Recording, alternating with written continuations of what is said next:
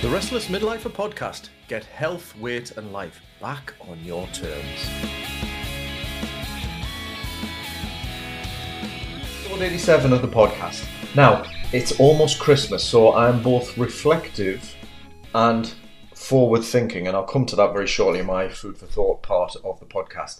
But what I want to do is just trail the interview that I've got, which is a great one, with Chris Brown, who specialises in working with midlifers and beyond in shaping a retirement or a post-work, after work life, to shaping it up to be brilliant. And I think this is really important, and it's something that resonates a lot with me, because one of the things that I did in leaving the police was kind of have to negotiate in my own mind what is my thoughts around this so-called retirement. What do I want to do? And I came to realise that actually my perception of retirement as is, which is finish work and then do what you like, knock about, whatever it is, wasn't really what I wanted. And that's the question. What did I want? What do I want from that time? For me, I want to keep enjoying doing something meaningful and that I enjoy. And I think that's the key part of it. But what is that? How does it fit into that brilliant life? And this is where Chris has some really powerful, great thoughts, and some really useful tools and approaches to that. So we explore that in the interview. So hopefully you get a lot from that. But before we do that, what I want to do is kind of tap us into this, I think, this feeling that we can often get towards the end of a significant period. Usually, a year is a classic time, isn't it? The end, we're coming towards the end of the year. And for many of us, it's also a period where we get a bit of space and a bit of downtime to reflect and think. But what can often happen is the festive period for many of us, and just the other things that go on, mean that proper reflection time, that proper time to get your head down and think about what do I want, gets a bit crammed and crushed, and it isn't necessarily quality time. So as I've sort of trailed over the last few weeks, I want us to start thinking ahead in advance of the so-called New Year's resolution, thinking about exactly that. What would I like next year to look like? So what I want to encourage you to do, we're still a couple of weeks out from Christmas, is to start that process, to find a little bit of time, 5 minutes here, 10 minutes there, for now, half an hour there, a couple of hours, wherever. But to make some time to start the thinking, the juices flowing, if you like, and start thinking about the year that's gone. What has been the highlights? What have been perhaps the things that you would like to avoid, if possible, in the year to come? And obviously, that's there may be things that are out of our control, obviously. But what are things that particularly are highlights and that perhaps we've started on or made a start at the beginning of the year but haven't progressed as much as we'd like? And none of that is a bad thing. That actually means that we've got something we can build on.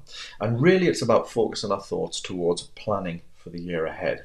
Now, I've talked about this a lot over the episodes around how do we plan, that longer term life vision, the shorter term goal. And I think this is a time to start to bring that in to focus in terms of the next year. So really what I want to get you thinking about is, in the lead up to the changeover of years, when it clicks from 2 to 3, 2023, what would you like next year to look like? How would you like it to shape up?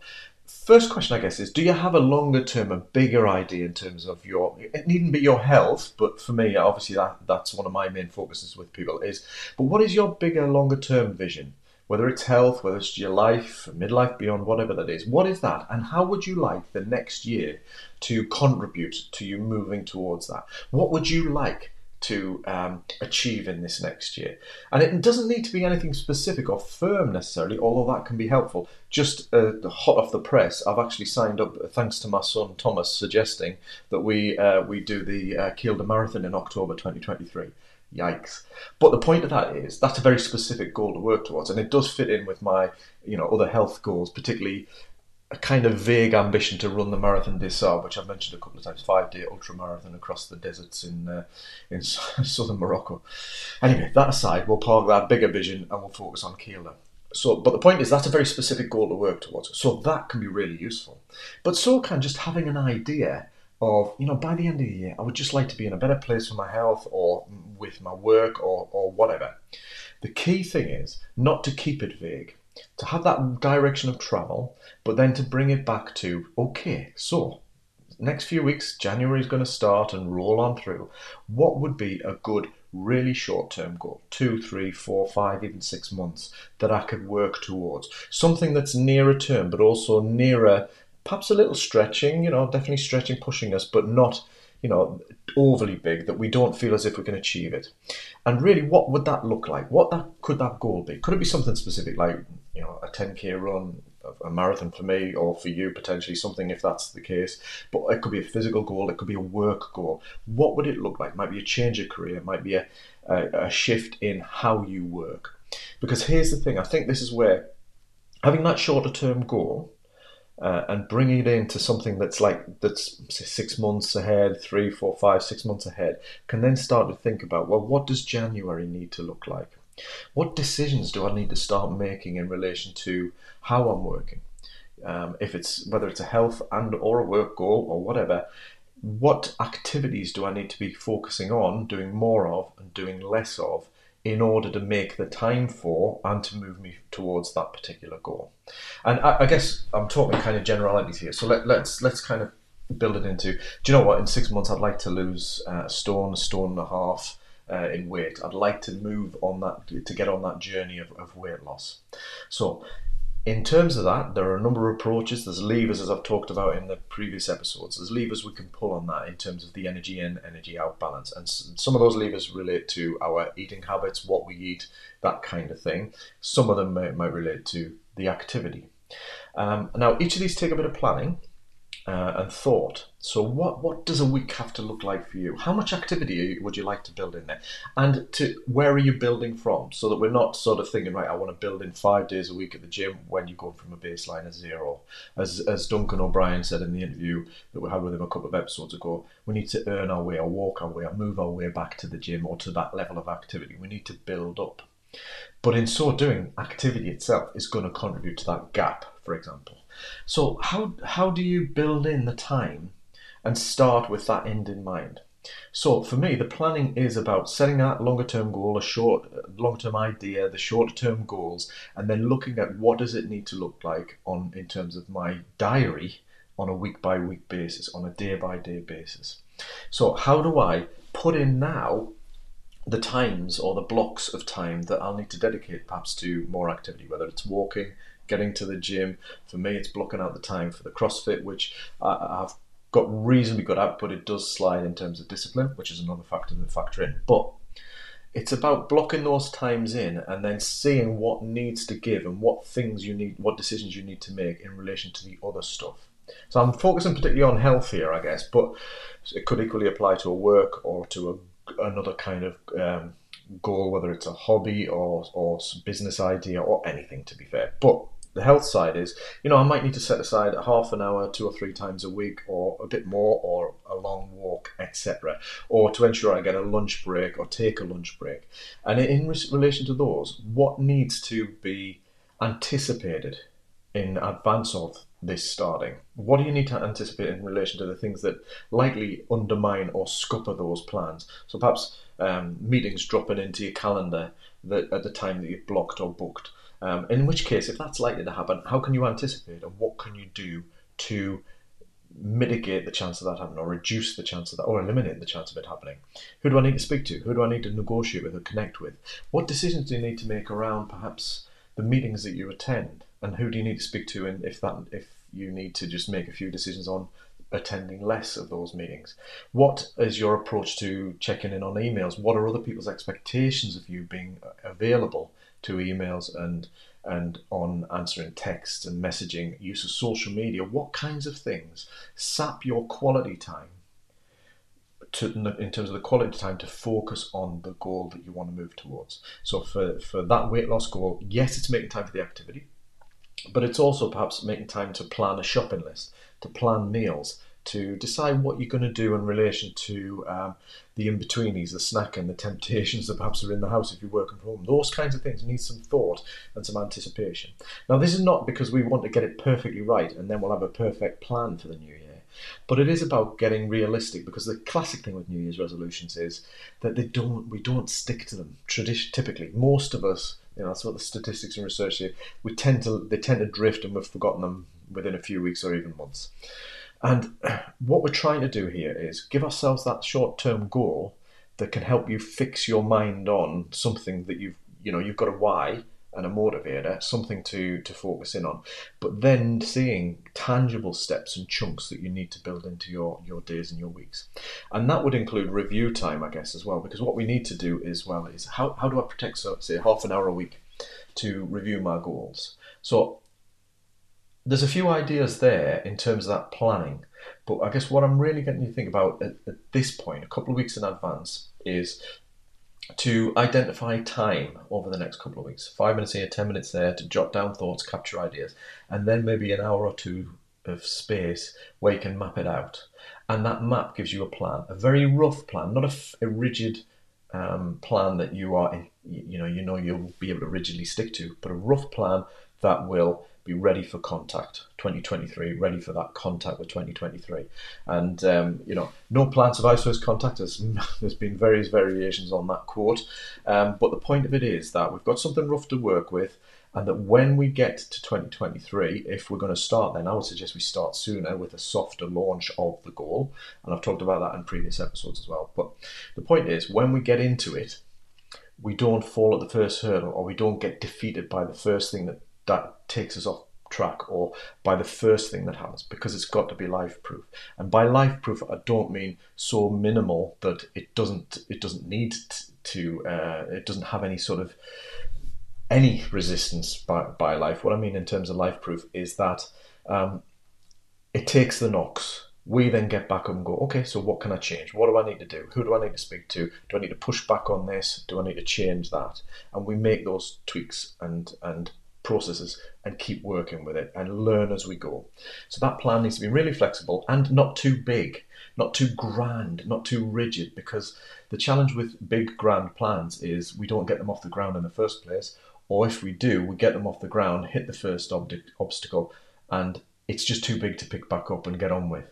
So that rough plan is about, well, what can I do? And then to move on to it in day-by-day actions. What can I do that's manageable and small, that is capable of withstanding the challenges of the days and the challenges of life going ahead, and that we can then work with and build on. Because the aim really is to make it a sustainable plan, not just a New Year's resolution, but a 2023 intention that we carry on through and work with and tweak.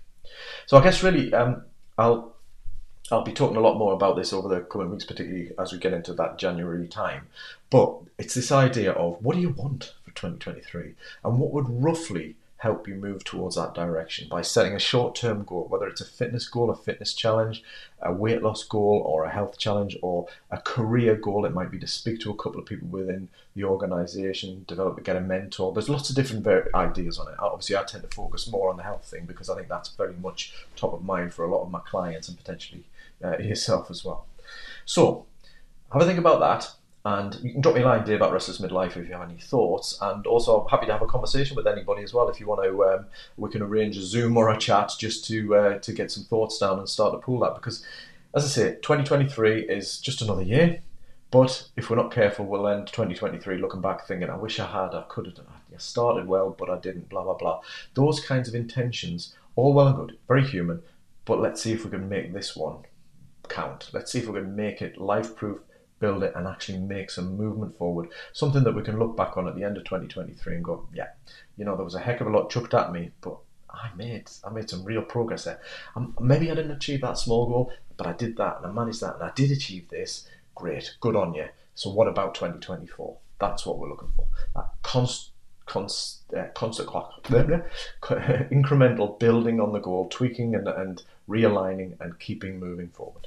So that's my food for thought this week. On with the interview with Chris Brown. I hope you get a lot out of that as well, because I think this isn't just for somebody who is looking retirement down, in the face, or having retired.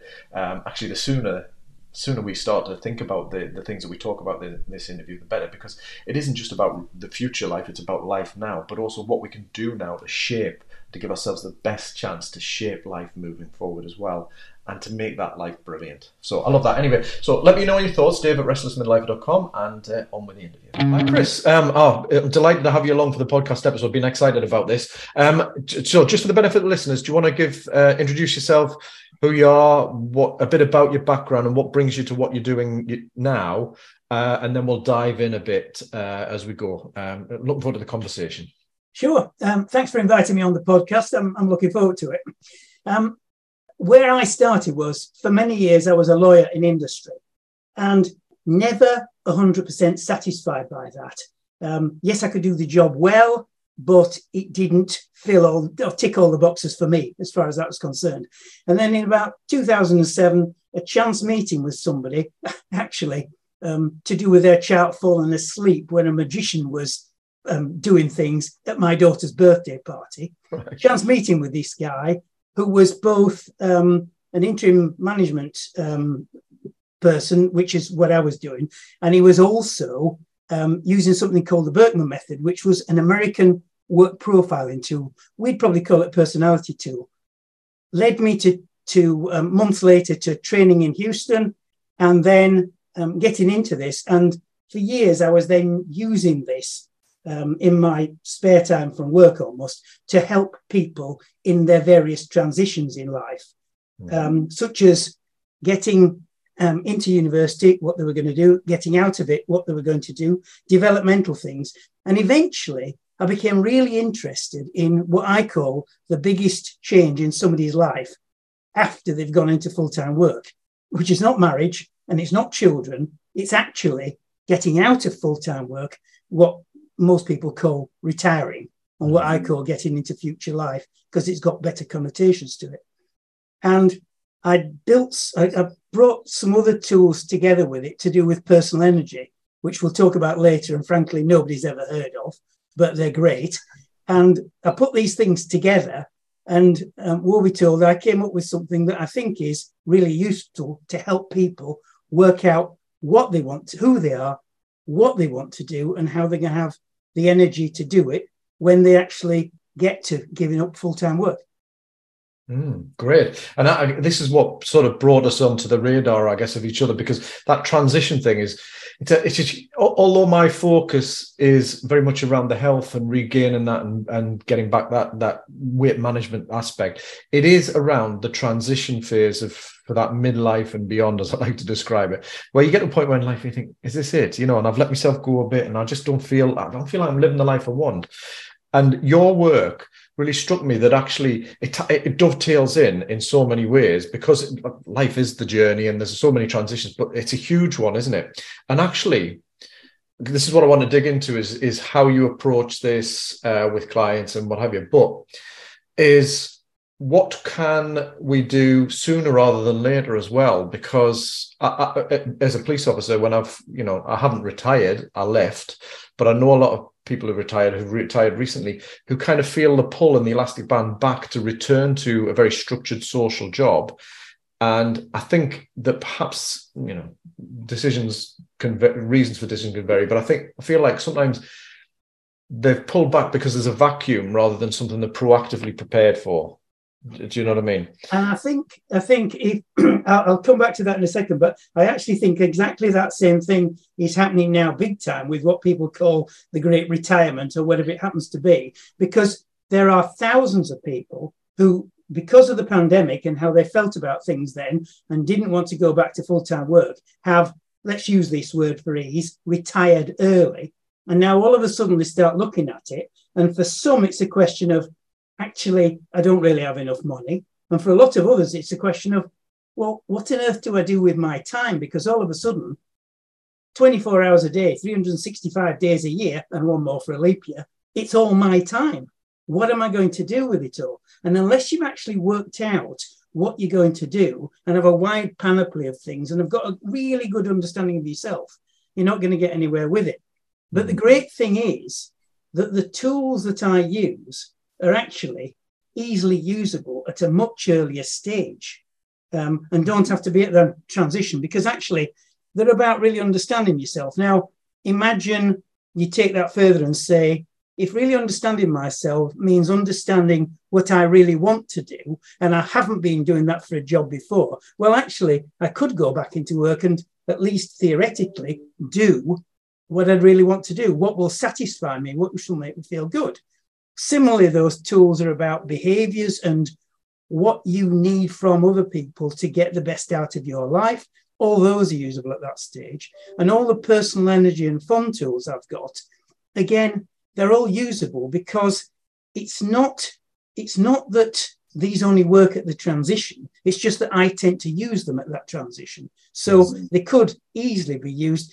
I could easily be using them with people who are 10, 20, maybe even 30 years younger, to get a much better understanding. Yeah. And I think that's an interesting point, isn't it? Because I remember having a conversation with somebody who I was at his retirement do. Still young at heart and young, in lots of ways. There's a song there, isn't there? Yeah, there is. Who sang that? Anyway, foolish things. Yeah. Anyway, that'll a listener can write in with that one. Yeah, but the point is that he had plans, he had ideas and ambitions. He's full of these ideas. Yeah. And then a couple of months later, he kind of dropped in that he's back at doing something else, a different version of, etc., and likes it, etc. And I wondered what happened. And it might have been the perfect right decision, but it's that kind of hope and aspiration that many of us have, like, oh, when I retire, I will, or when I win the lottery, I will, or next year, I will.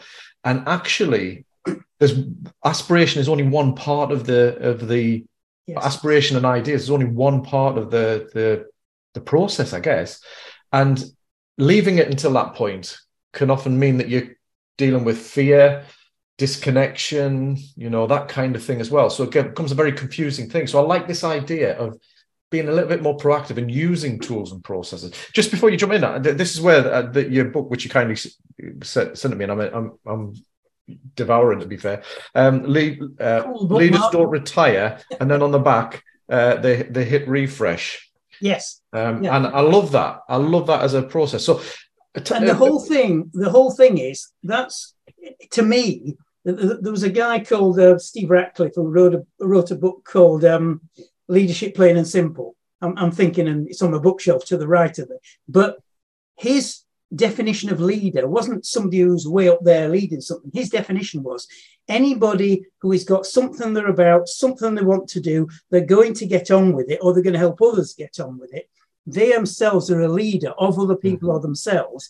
And in a sense, although I probably originally wrote my book for the higher up leaders, it works well in terms of anybody who is going to look after themselves, because what I am trying to work with is people who want to help themselves, who want to do something. Because obviously, if somebody's not going to do something, they're really not going to end up being a client for you or a client for me or somebody, because they're not actually going to get it and do something about it. So if you think about those earlier time periods and using those tools, it's really all about somebody understanding where they want to go, what they want to do and how they want to do it, and preparing for it. Because by the time they get to retirement, if they don't do that, there's stereotypically, there are sort of 5 big loss areas that they're going to suffer. I mean, I don't know whether I remember them all off the top of my head, but they're going to have a sense of loss to do with status. They're no longer in that position anymore.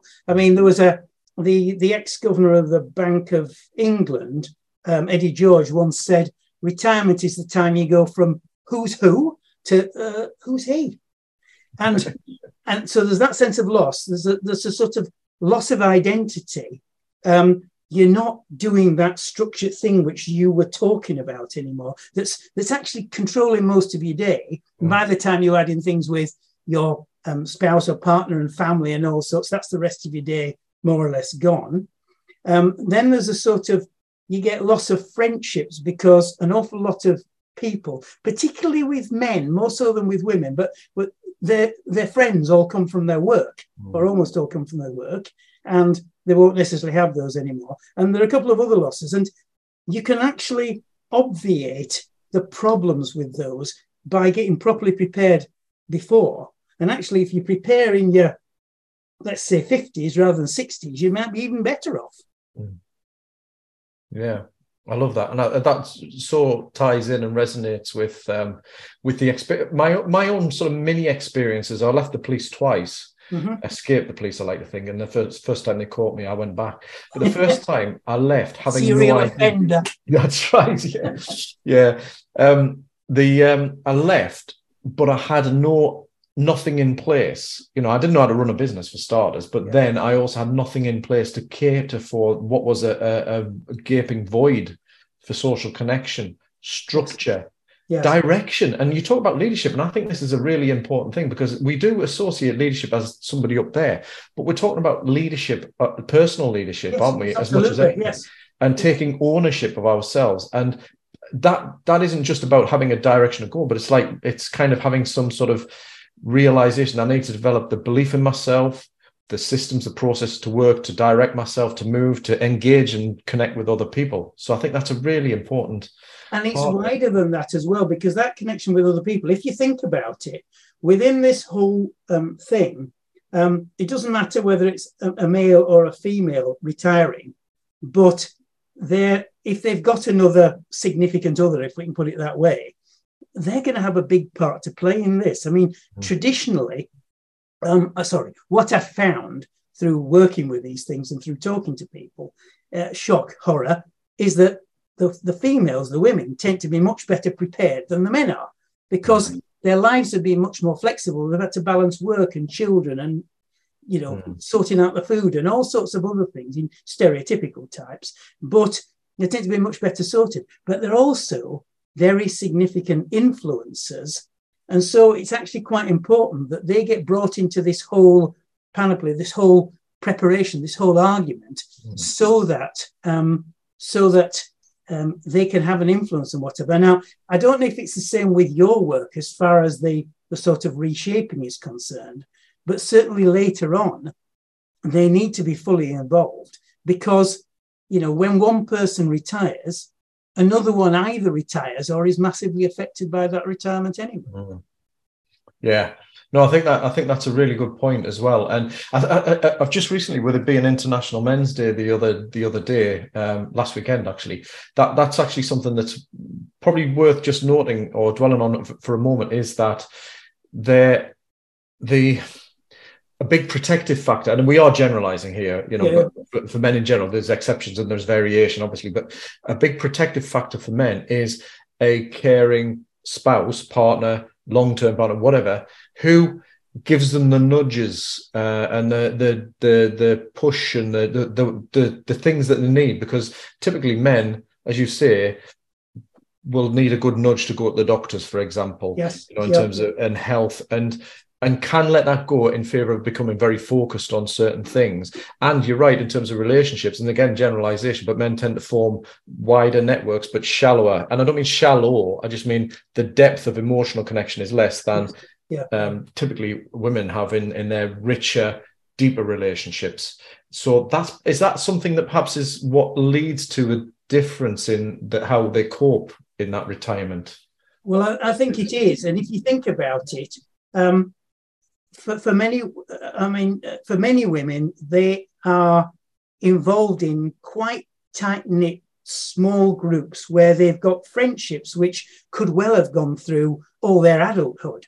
It may be school friends, it may be others. I mean, my wife has got a small group of, there were 4 of them who will have sort of dinner in some restaurant once a month, every month, and they have done ever since they were all in the maternity ward at the same time, 20 odd years ago. And that's phenomenal. But because of that, and also I think because of women's magazines, which look at things in much more depth, they're almost given permission to and do look at things in much more depth, and they get their emotions into play. Whereas men, I know it's not everybody, but a lot of men will tend to hide those away. And so for me, I get lots of situations where there's been no discussion, because let's just take it, man retiring, woman, same sort of age or a bit younger, and maybe not retiring. There hasn't been the discussion. She can be very worried about what's going to happen. He's worried about what's going to happen. There's no communication there. So there's a fundamental thing in terms of what I do that's all about trying to get people to communicate properly, because that's actually the only way you work through these things. It can actually, the whole process, the whole going through retirement or through that transition, if done properly, can actually lead to better relationships. And for most people, that's great. Apart from a management consultant I once had who said to me, Chris, I think by this process, you're thinking that my wife and I can get closer together. And I said, yes. And he said, I don't want to.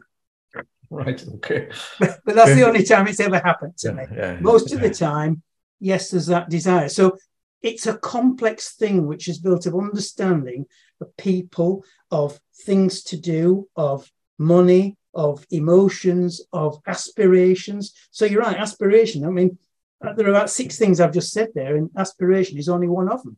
Mm. Yeah, it's really interesting. And I think so. So in terms of it, this is where I think for me, the phrase midlife and beyond, to like the Buzz Lightyear to infinity and beyond, through midlife and beyond, is something that if we can sort of wake up to this sooner rather than later, there are some things we can start to put in place and just dabble and explore, but give serious consideration to. And one of the things that I love about your work is it isn't just about planning for retirement, because what do we think of there? The pre-retirement course that they run in the police, etc., which are all necessary things. Financial, this, that, and the other, but you're kind of just going down one avenue. What I love is that you're talking about how do you have a brilliant retirement? How do you shape absolutely. that up? Because you can, because this is the restless midlifer, that adventurous spirit. Just because you retire, just because you get to a particular age, doesn't mean it stops. It actually means it's probably more important than ever, in terms of how we thrive. One of the things I actually say in my book at some point is that it's really probably the first time in your life that the grass can be greener, because you make it greener by what you do. And it's not an aspirational thing. It can be a real thing if you get it right. And if you go through a process properly, there's every chance you'll get it right. Then you set yourself up for, well, if you think about it, if somebody gives up work at, let's just say 65, it'll be all sorts of ages these days, but say 65, if you're in reasonably good health, statistically, you've got at least 20 years of good life after that. And if you take what you do as a work in terms of the health and things, and if people get health and fit, they're going to spend a lot more of that time in being healthy, retired life. Great time to do all those things you never did before, those things you started and didn't carry on with when you were younger. Go to those places you were before. Spend time with your kids, your grandchildren. New relationships form, new things you do. Some things you do by yourself, some things you do with a partner, etc. It can be an absolutely brilliant time, especially when you've just spent all that time working, when it was structured and it was somebody else's time, not yours. Yeah. Which in its way can be very comforting, but you don't realize it until you leave it. Yeah. But it's kind of a seductive comfort that doesn't really live up to its promise, or there is something else out there that through a bit of discomfort, but going through the fear, facing the fear. So I guess there's a question that I have is how does somebody how does somebody come to you, and what do they typically present with in terms of what they're wanting or what their concerns are and challenges that to start the journey, with you? Well, it's actually quite difficult getting people to come to me, simply because an awful lot of people think, well, people have always retired, so I can do this by myself. Yeah. And actually, you can. But you're actually going to have to be very diligent and very thoughtful and very focused to really be able to do it by yourself and get the best out of it. So people come along sometimes through looking at the website, sometimes through maybe me doing things on LinkedIn, sometimes through other things, sometimes through talks I might give or other things like that. And I hope eventually I'll get loads of people on through, through what they call it, recommendation, etc. Yeah. But in a sense, I'm in the fairly early stages as far as it's concerned, and it's a question of finding out what works best. But there is a fundamental problem, and of course, it's more difficult at the moment because somebody's idea of why would I want to spend money doing that sort of thing when I need to pay the gas bill and the electricity bill and the this and the that and all sorts of things at the moment. And I think it's a bit like saving up for your retirement or getting yourself healthier bit by bit. It's really a question of getting some preparation done, however quickly or slowly you do it, just so that you're in the best possible position to handle it. Ways that things present themselves. Usually what people come and say to me is not what they're concerned about. There's usually an underlying fear there because, and the biggest fear is, I don't know what this will be like, because I understand what I do at work. I go to work, I do my job, I'm used to it. It's a comfort zone, as you said before, and that's fine. But what actually comes on the end of it? What am I going to do? Because actually, even though I say I'm going to go fishing all day, I'm going to play golf, I'm going to do the gardening, well, people get fed up of those things. Most people do fairly quickly. They need more for their brains and body to do. And so there's an underlying concern, and you've got to, in a sense, you've got to tease into that concern. And you've got to start people along the track. I've got a whole series of exercises that help people gradually get used to the idea and then push out into where they want to go. Yeah, that makes total sense, because I think that's a typical coaching challenge, isn't it? That what somebody might first think is an issue or a challenge, there's the presenting problem isn't often what you'd end up dealing with. I mean, that's typical in terms of the work I do with the reshape side. Is the presenting problem, I want to lose a bit of weight, but actually it's not. It's often about the other stuff, and that's where the real work is. But the fun and the liberating and the transformational work. So it's how to get that reframe for that individual to think this is like me perhaps investing in a personal trainer or taking time to go to the gym. It's worth investing the time in this. So I think actually in the way that you do your work, when you take things down into the small things, into the slices and the sprouts, and then you sweat those sprouts and you develop them from there, there is a sort of similarity in that it's about understanding that it's almost as people have said before, it's those marginal gains, but those marginal gains give you the confidence to do other things. In my case, it's getting people to, using the tool I use, this Berkman method to really get people to understand who they are, what's important to them, what their best behaviors are like, what they need from other people. Understanding that seems to give people the confidence to push forward and then get into other areas, to start understanding that.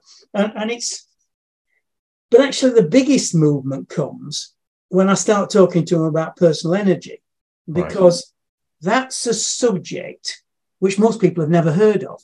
And yet, if they had, we'd have all had better lives. For me, it's a subject that should be being taught in school, but, it's not, as it were. And by personal energy, I mean, it's your own energy, but it's not just your physical energy that you might expect. That's a part of it. I break it down into 6 different energies and then pull them back together again. So I break it down into physical, mental, emotional, social, environmental, and purpose energy. And I won't go through them in detail. I'll just take the odd one. But physical energy is very easy to understand, because we all understand, I'm tired, I've done too much, and I'm worn out, and whatever else. You use an energy just by normal living. So physical energy you'll use just by doing things. But if you think about it, it's a bit like fuel in a car. If you take the fuel out of the fuel tank, whatever that fuel happens to be, it's empty. There's nothing there. It doesn't go anywhere. It won't start up and it won't go anywhere. And so you've got to refuel it. And how do you refuel it? Well, with physical energy, it's the sort of things that you talk about in your work. It's proper nutrition. It's exercise. It's sleep. It's rest. It's those sorts of things. But it fits in with all the other energies as well. So, for instance, it fits in with the mental energy. If you are tired, overtired, you can't think. You can't do things. You get snappy with your partner. You don't handle things in the right sort of way. That then drags in the emotional energy part where, well, if you get the emotional energy part wrong at the same time as you're tired, you get big explosions, all sorts of things. And we all know what those are like. But you get it in other ways as well. I mean, for instance, just one part that fits in quite well, the physical energy, the environmental energy part is actually about how you do things. It's having your own space to work in. It's been shown massively whilst this pandemic was on. I mean, my wife and I have been working in the house I've got a study, she uses the dining room. We couldn't be in the same room doing things. It just wouldn't work at all. Mm-hmm. Need your own space. You need to understand how you get distracted by all those dings on the computer and turning them off and all sorts. And, you know, and there are all these things. So you're bringing these energies together, you're refueling them.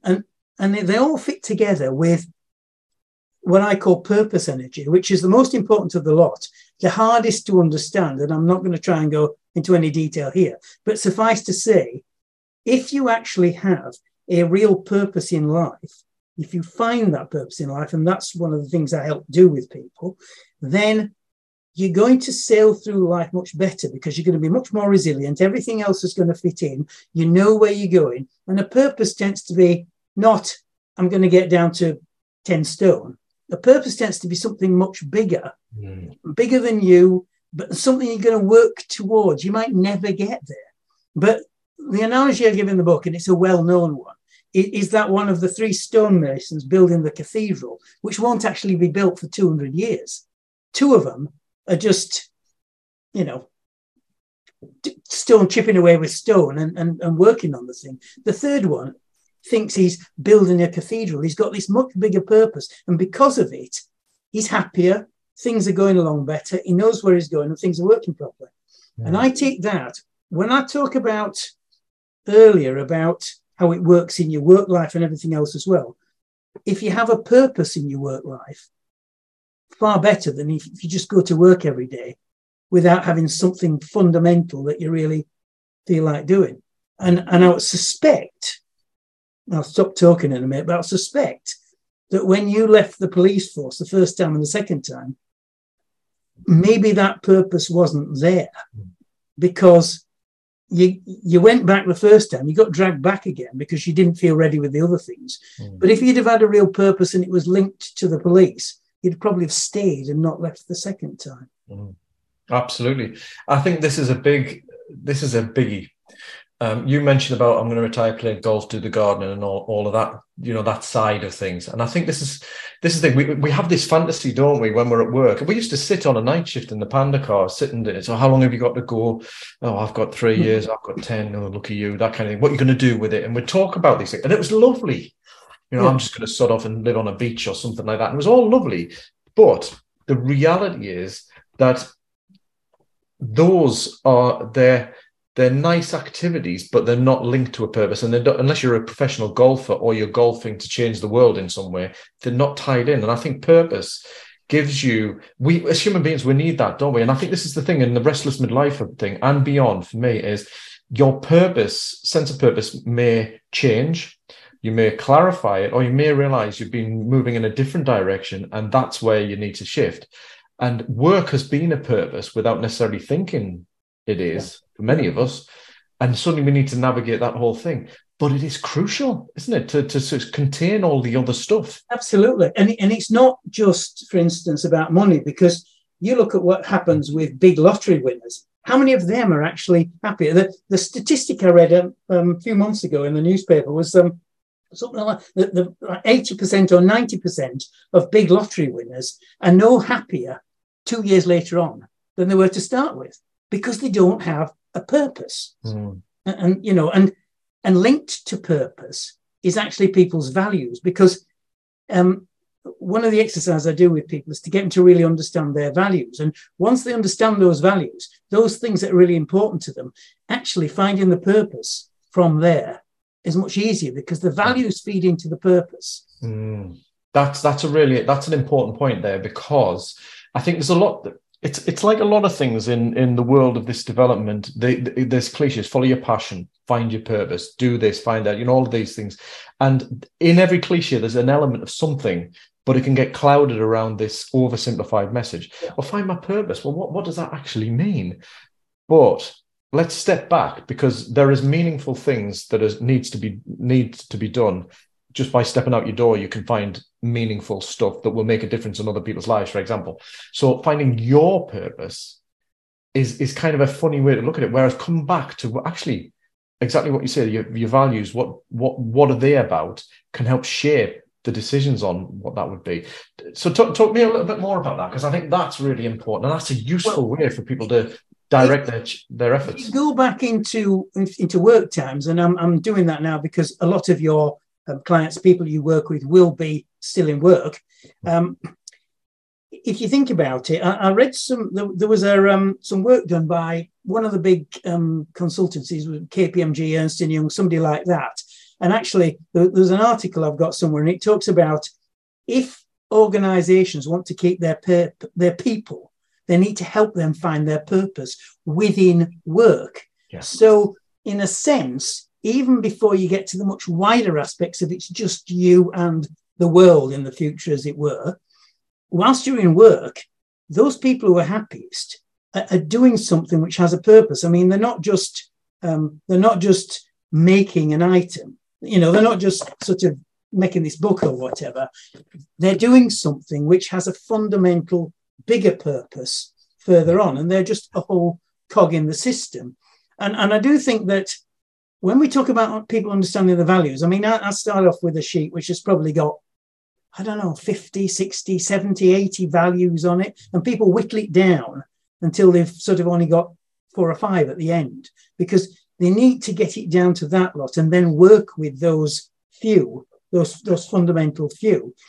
And you need to really understand them. And it's really important to understand them, because you'll get people who say, oh, my family is my most important value, looking after my family. And yet you challenge that and say, yeah, but you're never there. You're off abroad on business all the time, or you're doing this, or you're doing that. Or they'll say, integrity is really important to me. Yeah, well, why is it you're doing so-and-so, whatever? And it's not just about challenging people. It's about them understanding themselves, getting a set of values they are really comfortable with. Because once they've got that, it will guide everything else. It's like if I can use that hackneyed phrase, it's like a North Star. It's that direction that they're going. They'll add it in, they'll find their purpose. And after that, everything fits in with it. And so you'll say, I might be doing this now, I might be doing other things later, but all the while I'll have that in mind, and that will be of real importance to me. Yeah. That's a really important thing to sort of underscore there, because I remember when I left the police the first time, I was very much about, it'll be better when I'm out, when I escape, when I do this, and things will be rosy, etc., etc. Then obviously I had the year that shaped my life quite dramatically and focused me on stress well-being, and went back. And one of the things I had to do, because I went back to operational police and dealing with stuff I didn't want to do, but I had to do it financially, all that kind of thing, was how do I juggle this almost sort of Jekyll and Hyde life of business versus that? But I don't want to do that because that would be too hard. How do I sort of find the core that can be the purpose or the drive behind the both? And it was very much about, well, what is it about me that I love to do that I can bring to the job or bring out of the roles that I'm doing, whether it's leadership development, supporting, helping people, that kind of thing. But recognizing that helped me in the role as I had to do it and as I was developing, and probably kept me buoyed as much as possible, and still focused on what I wanted to, the direction I wanted to go longer term. You see, and I think that's so important, because if you think about how I got into what I'm doing, I was working and I started other things I was doing as a sideline, as a side hustle. It wasn't a business thing, first of all. It was something that kept me sane whilst I was doing other things when I felt I was just, not getting anything out of it. And I think that's actually very important for people, that it's entirely possible to start something, which it might be an activity, it might be doing something, it might be playing something, it might be something which might eventually lead to a business. I know people who've set off writing, or doing what we're doing now, or doing a podcast, or doing other things, or they're doing something which is important to them, which adds to their life. And actually, when they can't find any purpose in work, the purpose is starting to get eked out gradually, bit by bit, over the years maybe, of understanding where they're going, and something in the future can come out of that. And it's one of those things that I think is really important for people in work. You don't have to just rely on what you're doing, particularly if you don't particularly enjoy it. And you only need to spend quite small periods of time, something we've talked about recently, which was, finding a number of things to do that you really enjoy, and then perhaps honing down on a very small number of those and doing them, and they can add immeasurably to your life, and something can come out of it that fits in and that finds the real you. Because in a sense, what you're doing with people and what I'm doing with people is exactly the same thing. We're inciting people to find their real self. Yeah, I love that. And I think the way you frame that is, it reminds me of the way that I framed it for myself over the journey, because it took me a long time to leave the police, and then it took me 2 goes. There was a lot of financial implications being tied in, etc. How did I keep myself going? Well, one of them was to think, it's the sprout sweater approach. I need to move in that direction, and really I want to be getting it more right than wrong as I'm moving along. So I don't really know what I want to do with my life. Don't know who I am.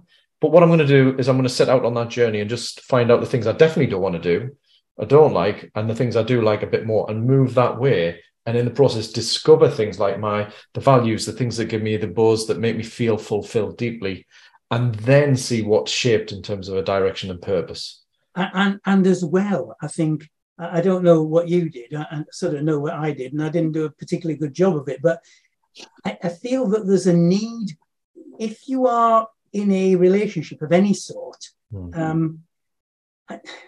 not so much with young children, but particularly with another adult, I think you need to start trying to talk to them about it, because they need to understand what you're doing. Sometimes the extra things that you're doing are going to take hours of the day that might be spent on other family things. But if it's something that's particularly important to you, I think that understanding needs to come through. And you may find that you've got a partner who's trying to do exactly the same thing because they're not happy with what they're doing.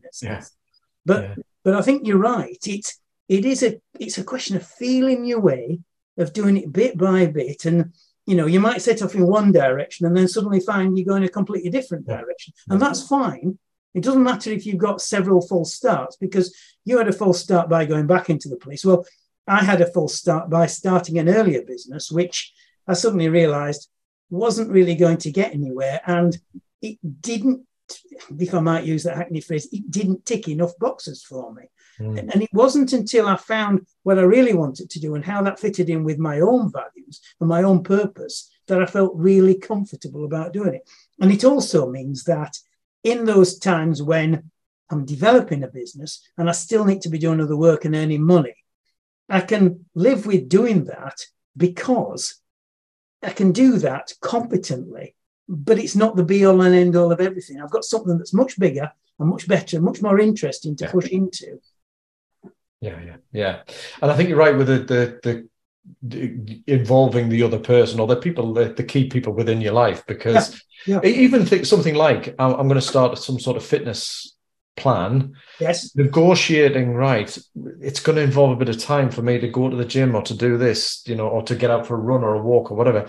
So let's have a chat about this. There's give and take. How can we facilitate each other in that session that way? But even this is why I think the fitness is a good foundational point, because as you said, it's a language and a context for the same principles that apply into everything else. Do you know what I mean? And so it's also the physical energy that is the basis of everything. Just on the energies, the other one that, because we've talked about a few there, and I get them, I do. The environmental energy is an interesting one. What's that all about then? Talk to me about that. Well, if you think about environmental energy, in a sense, it's how you run your life and the things around you. So it's the space, and it's the distractions, and it's the interruptions, and it's the feeling happy with the envelope in which you are working or the envelope in which you are living. So, for instance, let's take an obvious one. An awful lot of people discovered during the pandemic that they were living in a house which, if they were all living in all the time, felt too small one way or another. There have been a lot of people who have been quite successful helping people build garden rooms and all sorts of other things because people wanted extra space. The extra space doesn't necessarily need to be physical space. It can actually be space in your head. It can be mental space or emotional space or whatever else, as far as that's concerned. But then, for instance, let's take an example. I tend to be slightly impulsive, sometimes a bit flamboyant about things. And I like the absurd and the ridiculous. two or three people in my family like things which are fairly well within their comfort zone, is being straightforward, doing things in the same sort of way and whatever. So we have an awful lot of fun when it gets to ordering a Chinese meal, because I want to order 4 things off the menu that I've never had before. They want 4 things that we've always had before. Yeah. And in a sense, all these things are actually a bit of the environmental things, because it's the living together and the working together. I've known people who, let's take my thing, I've known people who have retired and they've had to start doing things completely differently.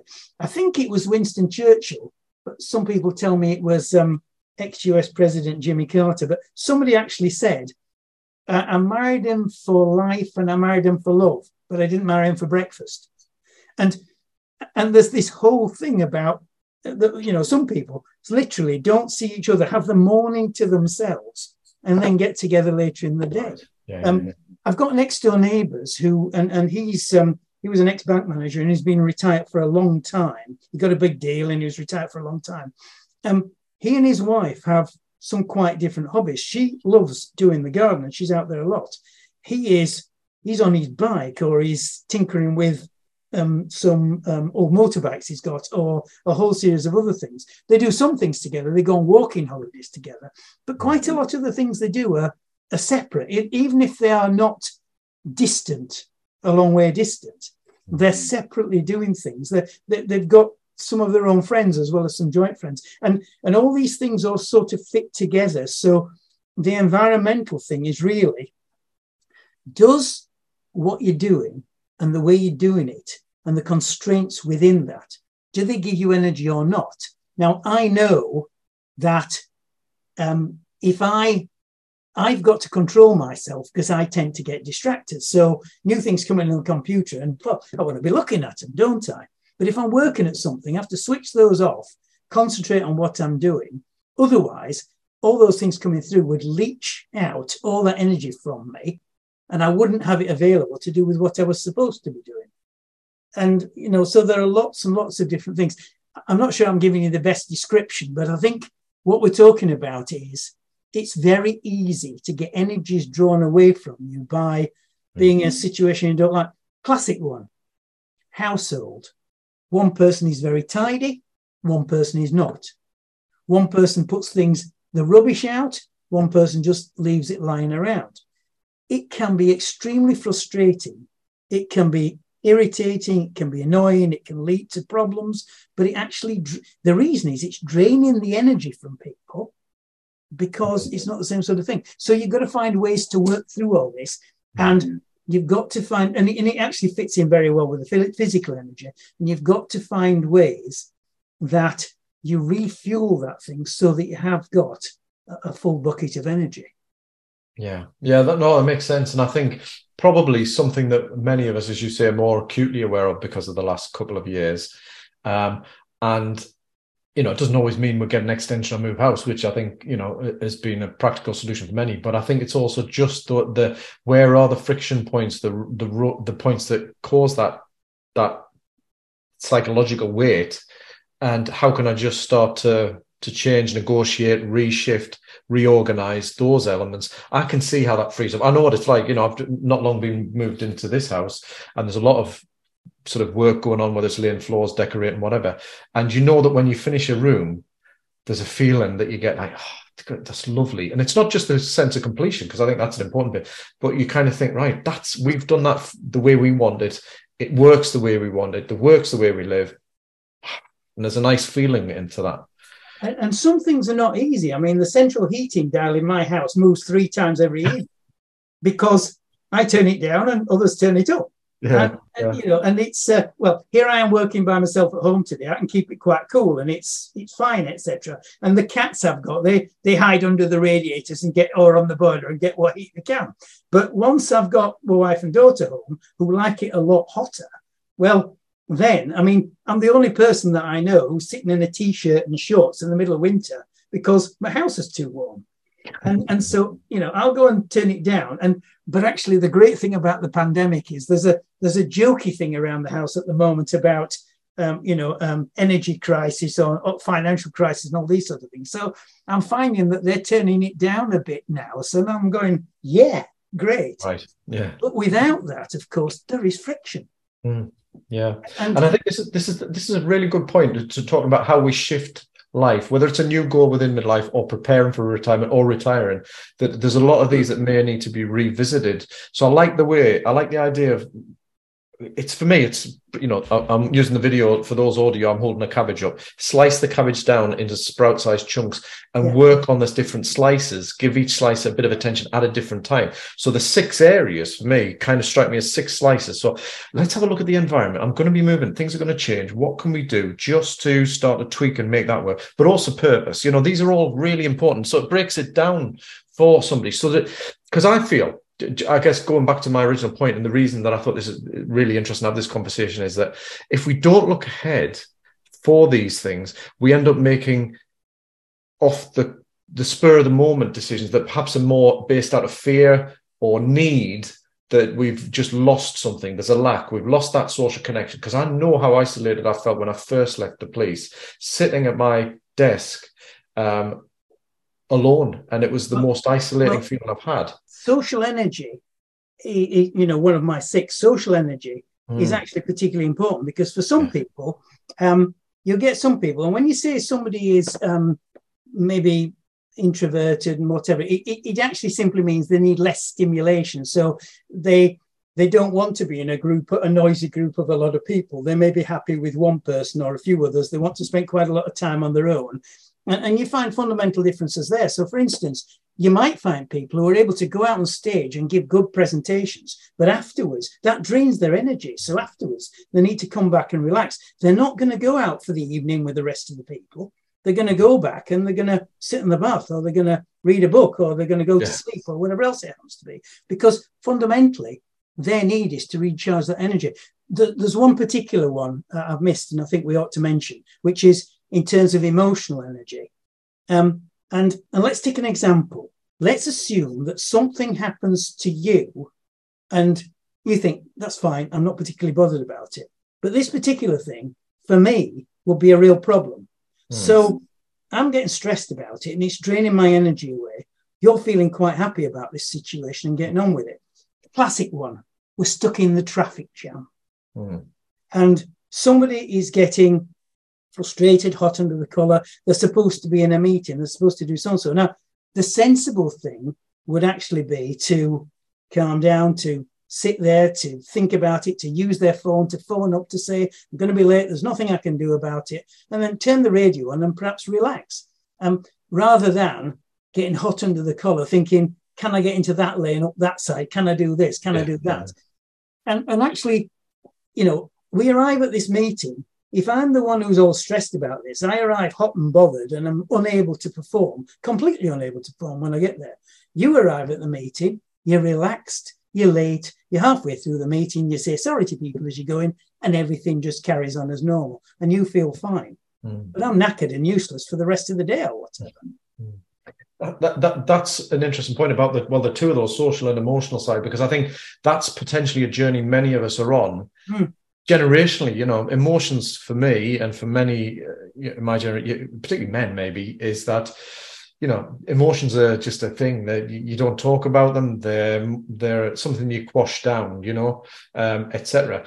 And also social connection, particularly with the jobs that I did in the police, is that you kind of move into, you're doing jobs that requires you to be a certain way in certain things. It depends on the kind of job you're doing. But I'm an introvert, I'm deeply introvert. And it took me a long time to realize that actually it's okay for me to want some time to myself. And actually that's not selfish, it's necessary. And actually feeling emotions, it feels different. That journey of discovery is important. And that's where the opportunity of the midlife to think about that. How can I shape this, and particularly retirement, towards meeting those needs where perhaps I haven't taken care of them or even understood them in the past as well as I could. Yeah. And as you understand them, and you can use them. And a classic one is after I'd done my Burton stuff in 2007, I found that when I went to Bureau on Business then, for instance, I might be in negotiations all day and I was fine with that, but it's quite draining. And then in the evening, the group that I was with project manager and a so-and-so sales guy and whatever else, they all want to go out and do something. And they all think I'm very strange because I'm saying, no thanks, chaps. I'd rather just go and chill out. And I might eat and I might not eat. But actually, what I needed was time to myself, time to recoup my energy so that I was ready for the next day. And it was so different to them. And sometimes they had great difficulty understanding it. But once I understood it of myself and was able to explain it to them, it went much more easily because they understood where it was. It started them thinking as well about themselves. Yeah, and I think that's a really good point of, you know, as we're growing in life and developing, the part of this is also learning about yourself and learning you have sovereignty over yourself, and that actually that's okay. You don't have to be apologetic. You don't have to be something else. And actually in doing that, you're going to bring more to life in terms of your own fulfillment, but also potentially your purpose and direction. And I think that's really, for me, the opportunity for the adventure. That midlife and beyond. Yes. So I'm conscious of time, Chris, but I really enjoyed the conversation. I'm sure we could probably talk a lot more about it, but I think there's loads there for anybody at any stage, really, because I think you're right. I think it might be, we've talked a lot about that midlife retirement, but any point where you're starting to think, right, how can I find and shape this to suit me more, and who am I in that process, that those six energy areas could be a really good place to start sort of exploring, and your values, you know. And I think they are, and I think it's actually the leading to it. When you say, I mean, I'd almost say that if somebody feels uncomfortable with where they are in work, in their home life, and in things like that, there's probably all sorts of things going on where they could really do with understanding themselves. And I think that's almost the point at which you need to understand. That's a lot of people try and push through that, but that's the point at which you need to start saying, there is something here and I need to get some help and some understanding as far as this is concerned.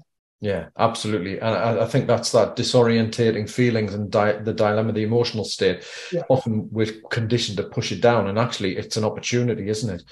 So I think that's brilliant. Any parting thoughts, or is there any way that people can get in touch with you if they're interested in sort of picking your brains and continuing the journey with you in any respect? Well, I suppose probably the best way is my website, which is nichris, nichris.co.uk. And I think that will actually, there's quite a lot of resources on there, that free resources that people can use and look at.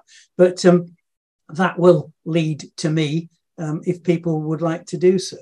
And obviously, I'm quite happy to connect with people on LinkedIn, so long as they're not trying to scam me or immediately sell me something or whatever. I don't want any of that. But if people have a genuine interest in finding out more, I'm delighted to talk to them. I'm delighted to communicate.